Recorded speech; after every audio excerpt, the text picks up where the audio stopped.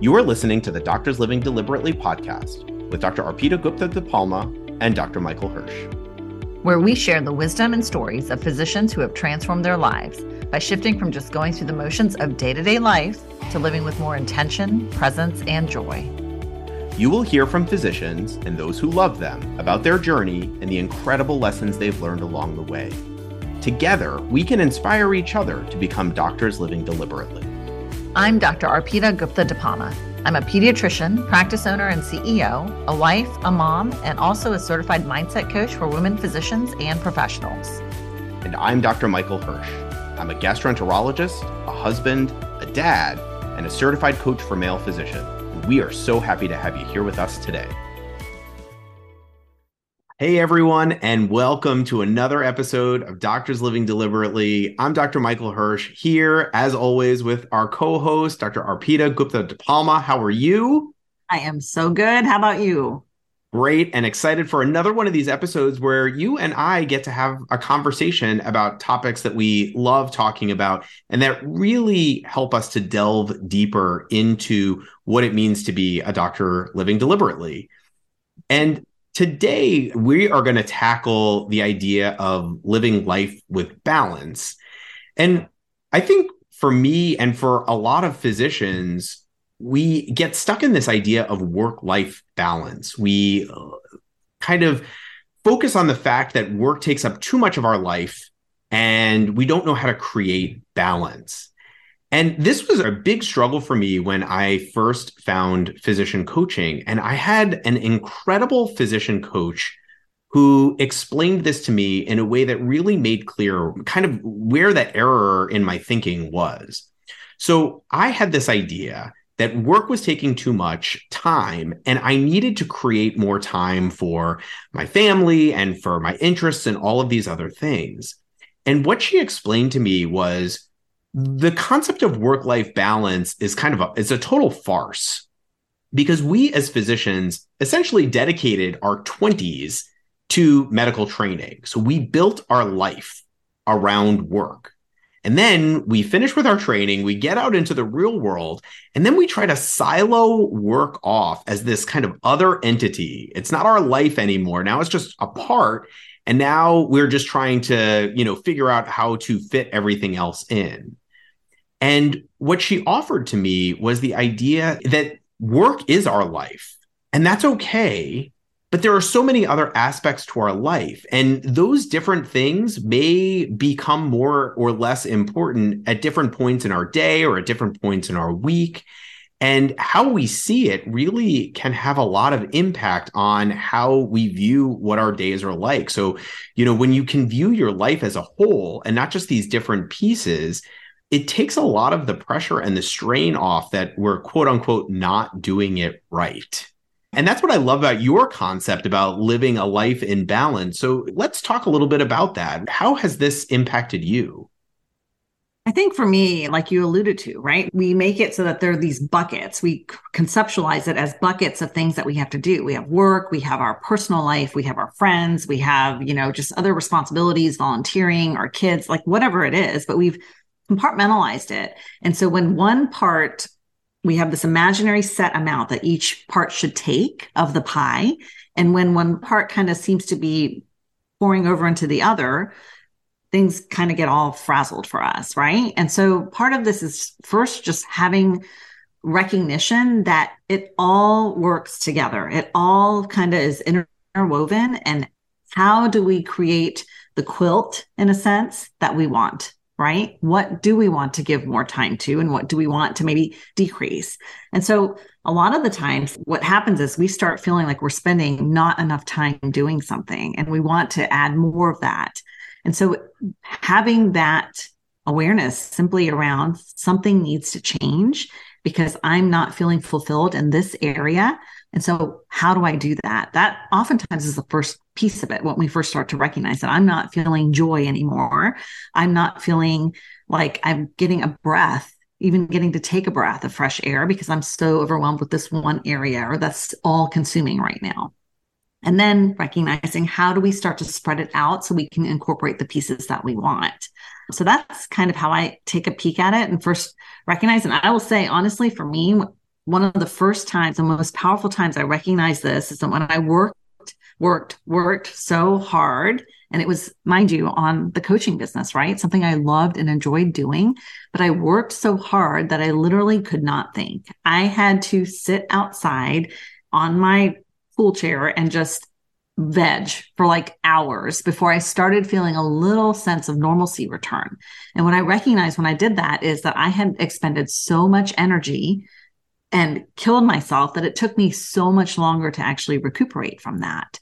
And so catching that in advance for how we want to recharge and how we want to live with intention is important so that we don't get to that point where we're like at the point of no return where it takes so much more effort to get to a baseline. So I think that answered your question, I hope, a little bit. For sure. Yeah. So do you have a process? So, you were just giving us an example of kind of what that was like for you and trying to raise your awareness and recognize when it's coming up. So can you take our listeners through what that process might look like?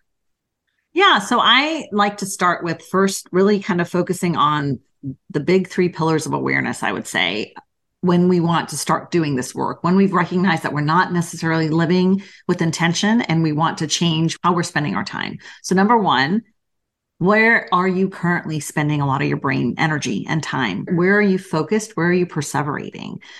Take note of that. Are you spending a lot of time on social media? Are you spending a lot of time around people who are not in alignment with who you authentically want to be? Are they not positive people or positively contributing to you in a sense with your experiences? And even the foods that we eat, like being mindful of what we're putting in our bodies, because that has an impact on how we feel. So that's the first pillar, I would say, is being aware of where are you spending your brain space and what are you consuming? What are you allowing into your life right now that's not necessarily serving you? That's so important to recognize because a lot of times we're looking for balance. We're looking to incorporate things into our life, but when we don't give any time to really evaluating, well, where am I spending my time now? And are the things that I'm spending my time on in alignment with how I want to be living?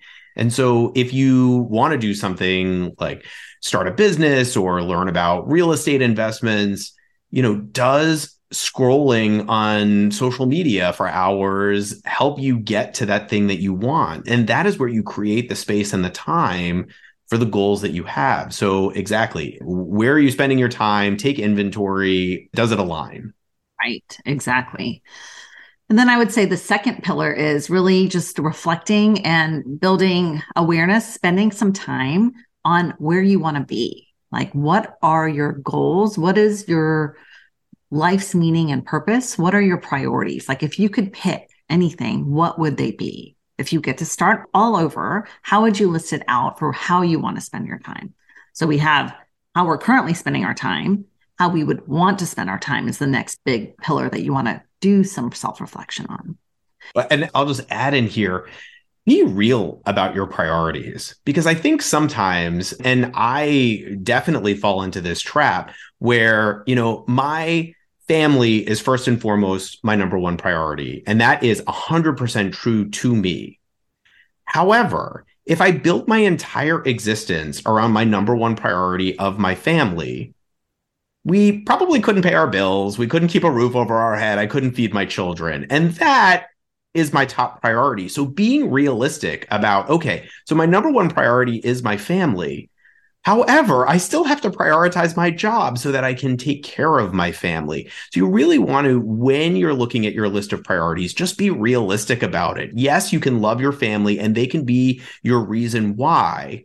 But when you're starting to divvy up your time, make sure you're living in alignment with, yes, my family is number one, but I want to feed them as well. Right. And then also keeping track of if your priority is just one, like your family, and that's all you're doing, you're ultimately going to burn out from that in a sense, like be unhappy with that too, right? For your own sake, you're not refilling your cup. So that exactly, being realistic, totally. And then the third area of just really starting to build the awareness, the third pillar is recognizing where you are holding yourself back, right? What obstacles do you perceive would be in the way of reaching those goals that we talked about in the second pillar? But also, are those obstacles truly obstacles that are there? Or are you just making them up? Or if they are there, are they really just kind of smaller than you're making them out to be? And even planning around, okay, yeah, these are obstacles. How can I get around them? They are going to be there. What could I do to kind of troubleshoot and get my way around them? So that's kind of where I say we start, right? That awareness around number one, where are you spending your current energies? What are you allowing? What are you consuming? Is it having a positive or negative impact on you? Where do you want to spend your energies? Like, what are your goals? And then number three, what is keeping you from moving forward towards your goals because of the fear of failure, as we're going to be talking about in an upcoming episode, and fear around just not wanting to deal with the challenges that you're going to face. That's where we start. That's the first nugget. So, yeah, these changes can be challenging, right? As you start to examine the life that you're currently living, right? That is very comfortable. And we've talked about before, and we will talk about many times again, that some of this can be uncomfortable. As you start to want to live kind of more deliberately, you want to incorporate more balance, different activities, things like that. So when you are starting to want to make these changes, where do you suggest people start in terms of implementation? So after you've done your inventories and you've done the reflection, I would say you get to pick one thing, right? The problem is a lot of times we don't believe that we're going to stick with what we say we're going to do, right? Or we try it. We've tried exercising. We do it for a week and then it slowly falls off. But we pick what we want to do and we don't honor it. And so we're essentially losing trust in ourselves that we're going to do what we say we're going to do. So my first piece of advice is no matter what you pick, you start small and you start like totally bare minimum baseline. And that way, when you say you're going to do, you're more likely than not going to do it.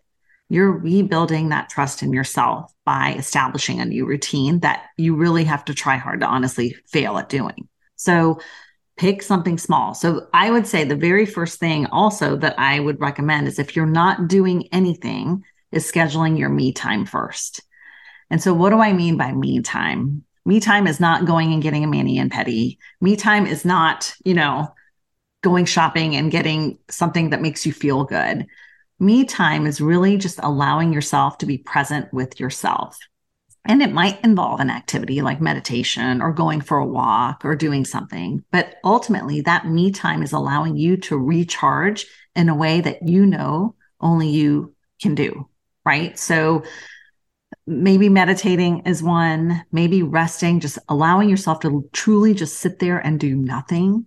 Maybe sleeping, making sure you're getting the 7-8 hours of sleep every night. You get to pick what it is that works for you and schedule it in a way that you're going to make sure it happens every single week or every single day, however you want to start off. So for me, one of the other pieces of this is also recognizing when I have that me time. For me now it's meditation, but it's allowing yourself to have that time to be the visionary, to be thinking and letting all the other stuff, all the other chaos and chatter that's in your brain to kind of go away. So you can be present with yourself and you start to uncover thoughts and ideas pop up, things come up for you that you never would have had come up because there's just so much noise normally, right? So this is that time to rest and recharge. And you might start with 15 minutes for a cup of coffee by yourself once a week, whatever it is, pick it so that you can't fail at it, right? Yeah. And keeping the increments as small or as big as you can truly allow for yourself. And you were talking about showing up for yourself. And that's something that I think we don't give a lot of thought to. And so when I am working with physicians, I like to give people the example of if you were meeting a friend at a restaurant for lunch and that friend didn't show up for you the first time, you probably would give them a pass. You would be like, it's not a big deal. Yeah, they canceled at the last minute. This isn't a problem. But if they repeatedly didn't show up every time you had plans, eventually you would stop making plans with that person. You would stop scheduling time on your busy schedule to meet up with this person that was canceling so often. And that is how we are with ourselves, right? So you were talking about exercise, you were talking about meditation. you need to build back up the trust. So if that friend was like, I promise, let's just meet for coffee. I'm going to come to you. You don't even have to meet me anywhere. I'm just going to bring coffee to your house. You would be a lot more likely to make plans with that unreliable friend again. And so that is what you're doing. You're retraining yourself to see you as reliable. And you can do that in very small increments. And, in a previous episode, we talked with Dr. Rashmi Shram, who talked about just incorporating 2 minutes of meditation, or just even finding your comfortable spot, sitting in the spot, and then getting up again and not even meditating, just to show yourself that you can have your own back, that you can show up in that way. And so it's so important to start small, to give yourself those small wins, and to prove that you are trustworthy to you. Right, totally. And then the other piece that I would add to that is making sure that you are scheduling it at a time that's realistically going to actually happen, right? I was actually just talking to my son today about SAT prep. And I was like, okay, you need to block an hour a week that you just focus and do Khan Academy or whatever it is that you're studying. And he was like, okay, yeah, I'm going to do Sunday mornings. And I just looked at him and I was like, how realistic is that it's actually going to happen? Because Sunday mornings, you're inevitably sleeping off, hanging out with your friends the night before, or you're just being lazy and lounging around the house. You are not incentivized. So why not do it at 1:00 right after school ends on Friday? Because your brain is still in work mode and you can do it right then and knock it out and you're done. Right. So same thing with this. School ends at 1:00 on Fridays. I need that schedule. Really? I know, me too. But yeah, so you have to think about that in your life. If you put meditation in at 7:45 in the morning, and you're trying to get your kids ready for breakfast and get out and on the bus, it's not going to happen, right? So you have to find a time that's realistic, that's going to actually encourage and facilitate whatever you're trying to add into your life. And I will say most people do some sort of calendaring. If you do a calendaring system for yourself, build it in right when you're doing that. So on Thursday nights, I make my calendar for the following week, and I literally put it in where I know it's going to be realistic. I'm not going to be interrupted by kids, by phone calls, by work, where I will have that time to be by myself. And even if I am interrupted, I'm going to be able to say, no, I'm not available, right? Do not disturb. So that's a big part of it too, is not setting yourself up for failure by scheduling it at a time that's not going to work for you in the first place. Yeah, that's great. Any other strategies that you think would be useful for our listeners as they are trying to kind of live that more deliberate life with balance? Yeah, we've just scratched the surface here. I have a whole spiel of strategies that we can utilize, that how we can start making shifts towards intentional living. What I wanted to do today is talk about just the general concepts of it and how we're going to start this off. But what I would say is start, like I said, doing your inventory and then scheduling the me time first, and then picking maybe one or two other things in your life that you could think of that bring you joy. What are you not doing that if you could go back and start from scratch and do everything the way you wanted? What are those things? And maybe even just making a list of that, and then going back and saying, okay, I can re-implement this for 15 minutes here in my life, and setting yourself up so that you cannot fail. So one of the things I think I heard in another podcast was, if you want to set this new, incentive of working out every morning or running once a week or walking once a week, set your clothes out the night before, right? So it's not a chore in the morning to pull your sneakers and your socks and your workout clothes and get it all together with your AirPods and all that. Make it all pulled out and ready for you. So all you have to do in the morning is get up and not really think about it. Just go through the motions and then get out the door. So what can you do to facilitate whatever you're trying to implement into your life so that it makes it essentially a no-brainer, easy to do? Yeah, this highlights James Clear's Atomic Habits of making it easy, making it obvious, making it attractive, all of the things that you need to do to kind of get yourself into a new habit, something that you are trying to create for yourself. And I think the other key thing that you're highlighting here is that this is ongoing work. This is never work that is done, because we always want to be examining how we are living our life.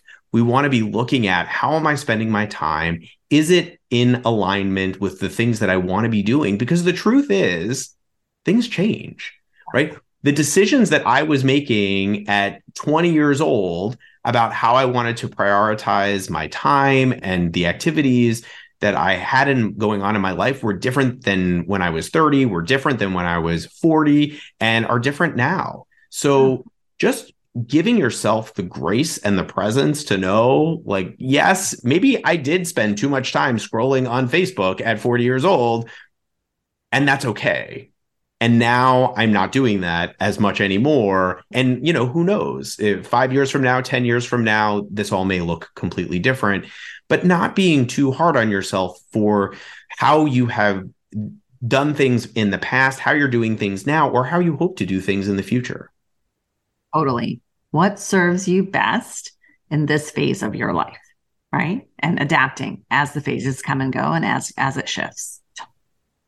Fantastic. Well, I think what we should probably plan to do is circle back on this topic in the future. I think you've got some more stuff to share on this important topic. And so I think maybe we should plan to do that again. I think that sounds like a plan. Totally. Well, great talking to you as always, and look forward to seeing you all again on the next episode of Doctors Living Deliberately. Bye. Bye-bye. Have a great evening. If you enjoyed our show, don't forget to subscribe so you don't miss an episode. Share us with a friend or colleague who could also benefit and enjoy our discussions. If you really liked what you heard, please leave us a rating and a review. Positive reviews help us to get this show in front of other doctors who need to hear it.